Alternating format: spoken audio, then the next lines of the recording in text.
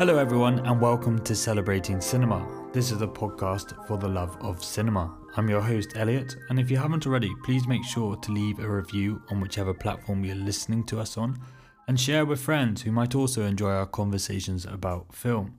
It really helps us to keep growing and continue speaking to great guests like Molly Manning Walker, who I had the pleasure of speaking with via Zoom. If you don't know already, Molly Manning Walker's feature debut, How to Have Sex, has taken the world by storm. After premiering here in the Netherlands at IFFR, this coming-of-age drama is now out in cinemas and screening at Lab. This story follows Tara and her two best friends on a rite of passage holiday in Malia. Take a listen. Oh my god! She's ready to go out.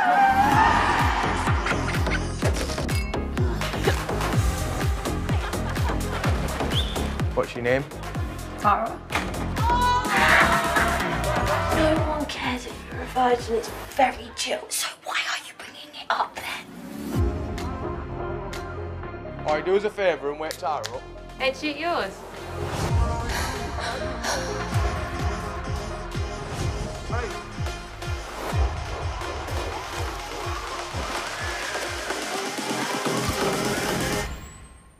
Since the Me Too movement, it's surprising how conversations of consent are still not common in public dialogue, especially for younger generations. Well, here to change all that is Molly. With only 15 minutes to chat with the British filmmaker, we managed to cover a lot. We discuss how this film is being used in classrooms to talk about consent, and why it was important to have fun while shooting such a serious issue. Speaking with Molly, one thing is clear. She really cherishes how this film is connecting with people on a personal level. Hi Molly, I wanted to first ask, how have you been? Because life, I imagine, has probably been a bit of a roller coaster these last 12 months. The film How to Have Sex has blown up in a big way. How have you kind of adjusted to that and managed with it all? Yeah, I mean, it's been amazing. It's been kind of unfathomable. Like we were talking about it, like we would never have thought a year ago that we'd be here today. But yeah, it's been a ride. Like I think it's only kind of starting to settle in now that we kind of had a bit of time to slow down. And what's kind of the feedback and the reactions you've had? I imagine must have been amazing, but sort of on a personal note, the people coming up to you and talking to you about the film. Yeah, it's been crazy. I mean, like we kind of hoped that women would feel seen by the film, but we didn't really know to what scale. And I guess so many people feel they recognize their experience in it, which is both like super tragic and kind of empowering as well. And I guess the more radical thing is that lots of men have felt that they recognize their experience in it too. And I think sort of vouch to change and understand that there's like a problem, that feels really special. I can imagine. I have to be honest, I haven't watched the film yet, and I've kind of been deliberate in that because I was sent a screener, but I also have a ticket to go watch it in the cinema this weekend. I watched it in the cinema. Yeah, I was really thinking this kind of film kind of has to be watched communally to really understand just the awkwardness of it, the dark sides of it, how problematic, how unaware we are of issues of consent. And I wondered what you thought of this in terms of having to watch it or suggesting to watch it more in a communal way. I think definitely like there's like a moment in the film where the whole cinema goes from like laughter and enjoyment to like really uncomfortable. And I always really enjoy that moment because I think communally we should feel that uncomfortableness and we should talk about that and we should try and like address it because I think it's something that in society we've avoided for so long. So yeah, I kind of agree that it's a communal experience. Yeah, I also think being able to watch a film kind of gives you the language or at least a shared experience to then find some common ground to speak about this issue, which I really like, and I'm kind of looking forward to watching. But I also read the idea for this film came from based on your own personal experiences, but also on a particular holiday you had, but the way you then recounted that holiday with your friends. Perhaps you could share more about that. Yeah, so like a bunch of the scenes from the film we experienced on holiday, and I think at the time I felt uncomfortable, but like I didn't feel comfortable to say that to the group, and so like pretended I was having the best time ever. And I think in hindsight, when we all talked about it, we all kind of felt as uncomfortable as each other. And I think that's something about teenagehood that's really interesting, is that we're kind of pretending to be someone we're not, and it takes a while to figure out who that person is. Mm. And I also read that you sort of did some workshopping with teenagers for this film, and I thought again maybe you can share a bit about that because I was quite surprised. I find Gen Z are perhaps better than a lot of us about speaking about certain issues like identity, mental health, but it seemed from the workshops that you did that still consent or our ideas of consent was still, yeah, there still wasn't an understanding of what consent really is. Yeah, I think, I think we have a very Netflix version of Gen Z in our heads. And I think, there is a Gen Z that exists outside there that's super queer friendly and talking about mental health, and is like probably the sons and daughters of lots of people that work in the arts and like have money to buy like really cool clothes. And Yeah, I think we've been kind of fed that image a little bit. And what we realized when we did these workshops is there's like lots of other people out there too, that that live different lives and have different opinions. Yeah. And have you been able to show this film to the younger generation in a way that has prompted conversation? And what's that been like? We're currently showing it in schools as part of a curriculum, which is amazing. Yeah, that's crazy. And like I had this quite wild experience when we showed it in a school recently, and I just went and like was a fly on the wall, kind of just sat at the back. They didn't tell them who I was. And um, these two kids didn't understand that either of the scenes were assault, and these other quite like what could be stereotypical to scary guys like stood up and was like, listen mate, the reason you can't have sex with someone when and like explaining to the rest of the class like what consent is. And like, Yeah, and that like really emotional moment for me, which was like, yeah, wow, if it can be used as a like source for other kids to have this conversation, then that's amazing. yeah, yeah. How did you manage to sort of choreograph the sex scenes involved in the film? Because I think you used an intimacy coordinator. What's that like? I think while it seems quite like common practice now these days, perhaps people don't really know what that is or what that involves.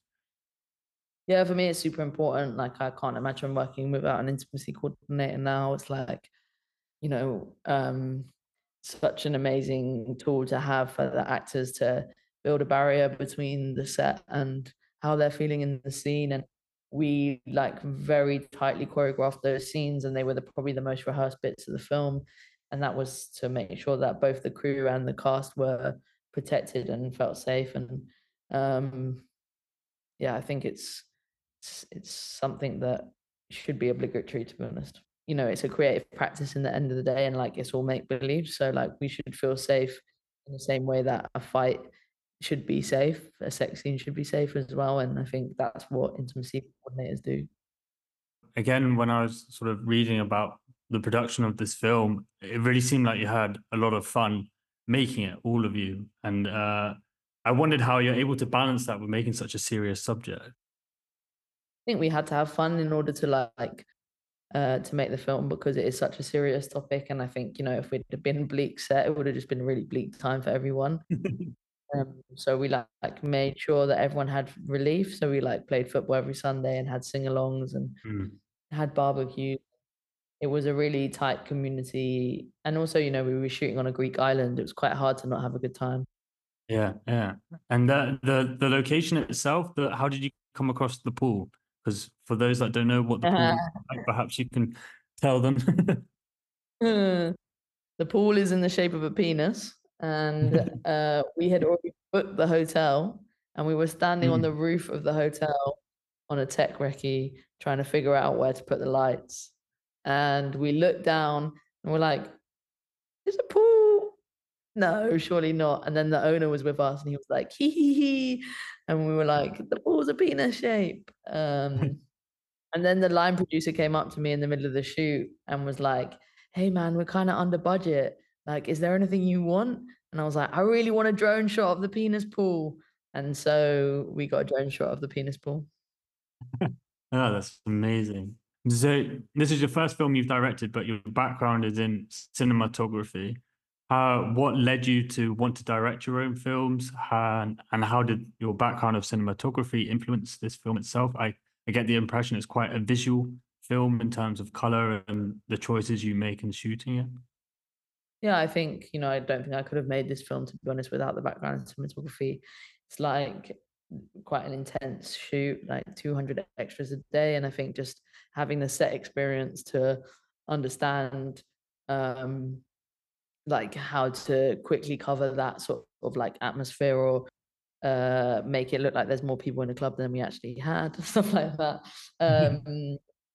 But yeah, the visuals were really important to me, and I think that was part of the reason of like creating it on this holiday, was that I knew it was a really cinematic backdrop for the story, rather than like trying to tell it in London or in sort of like a grey space.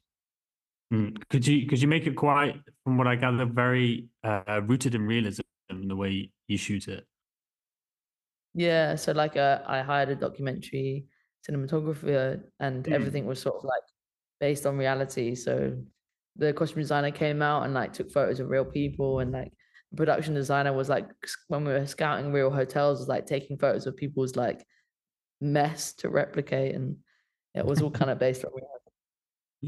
But how did you end up in filmmaking to start with? I know your family are all involved in film, but what sort of inspired you, or what made you think this is something you wanted to do?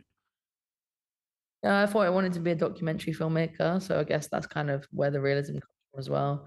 I like got, I guess like me and Charlotte always talk about it, like we were sort of the generation, the 5D generation, that grew up with like the accessibility to cameras, and so I was always like out making little films on my own, and then I thought I wanted to be a cinematographer, so kind of transitioned into that, and then yeah.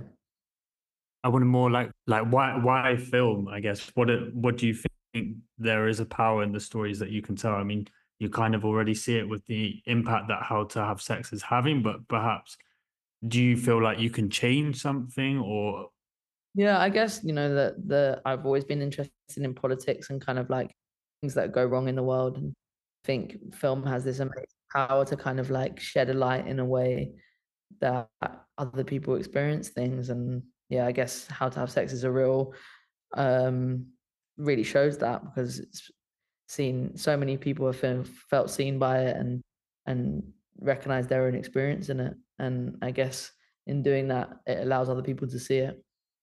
And you mentioned Charlotte there. I guess you're referring to Charlotte Regan, right? The director of Scrapper, who you were also the DOP for. And I'm sure you've already had this comparison already, but I feel like you, Charlotte, and Charlotte Wells are sort of really part of this, a new wave of female filmmakers, quite akin to Andrea Arnold and Lynn Ramsey. How did it kind of feel to be even mentioned in with those names, or to be part of this sort of new wave? Well, I'm a big Andrea Arnold, Lynn Ramsey, Charlotte Wells, Charlotte Regan fan, so I'm happy to be in that crowd. Well, what are some of your favorite films, actually, out of interest? Fish Tank, Yeah. Prisoners, Poor Things, big up Poor Things. It's gone straight Yeah. up there. The Tribe. What else? La Haine, big French cinema fan. Fat Girls. Quite a mix. Yeah, I quite like dark stuff. A big Andrea Arnold fan, I can tell. While telling films that sort of speak to, like you say, sort of social and political issues are important, perhaps you can also share about the community you're building within filmmaking. When I say this, I'm referring to Babe City FC, a Sunday league team for women and non-binary people in film and television industry. What's that kind of like, being able to cultivate a whole community around filmmaking so that you're not necessarily you're seeing more familiar faces around you that you're getting to make these projects with? Yeah, Babe City came about because I was in a moment where I was like, did I had a crew around me that I didn't feel like were my people, and so I needed to reconnect with my crews and my what I felt was my people. So we kind of, we started as 10 people kicking about a ball, and now we're 270 people, and I've really seen some people shift, like trainees join Babe City who are like having a really tough time in the industry and feel really insecure and actually feel like leaving the industry, and then they kind of find a new camera team or whatever it is, and within the team and rise really quickly. And there's something about team sport that I think is so transferable into filmmaking. And you can build confidence. And I see players join and they're kicking the ball and they're like maybe a bit nervous and they're like sorry, sorry, sorry, and then like 2 weeks later they're scoring goals and they're like really confident in themselves, and it's quite beautiful to watch, to be honest. Yeah, that's amazing. How many, if you don't mind me asking, how many people from Babe City were involved in the production of How to Have Sex? Sadly, because we shot across in Greece, so it was mostly Greek crew, but the costume Ah, designer is okay. a Babe City player. Yeah. What was it like shooting with a Greek crew, an international? They're the best. We love the Greek crew. They're really family to me, and we played football every Sunday on the film, and I think a similar thing that happens at Babe City is that like it really bonded the team in a way that we could never have imagined. Like everyone knew each other's names, and everyone was sort of like a big team. And just to end, I think it'd be nice to know how we can kind of make this film not just a moment, but part of sort of like a more growing social shift. And I wondered if you had any ideas of that. I mean, I'm sure just talking about it is good, but how do you kind of continue those conversations past this film? Yeah, I think talking about it and showing it to friends and families, and being responsible for talking up when your friends are acting questionably and being kinder to each other. And yeah. Thank you very much, Molly. It was a real pleasure speaking with you, and I'm looking forward to finally watching the film in cinema. Thank you. I hope you enjoy it. I hope you enjoyed listening to this conversation with Molly Manning Walker. You can book your tickets now to see How to Have Sex via the link in the description or at lab111.nl. If you would like to hear more great conversations about cinema, check out my conversation with legendary British filmmaker Ken Loach on his latest film The Old Oak and his call for solidarity, or to our latest episode discussing what's happened to sex in cinema. Make sure to leave a review on whichever podcast platform you're listening to us on and share with friends.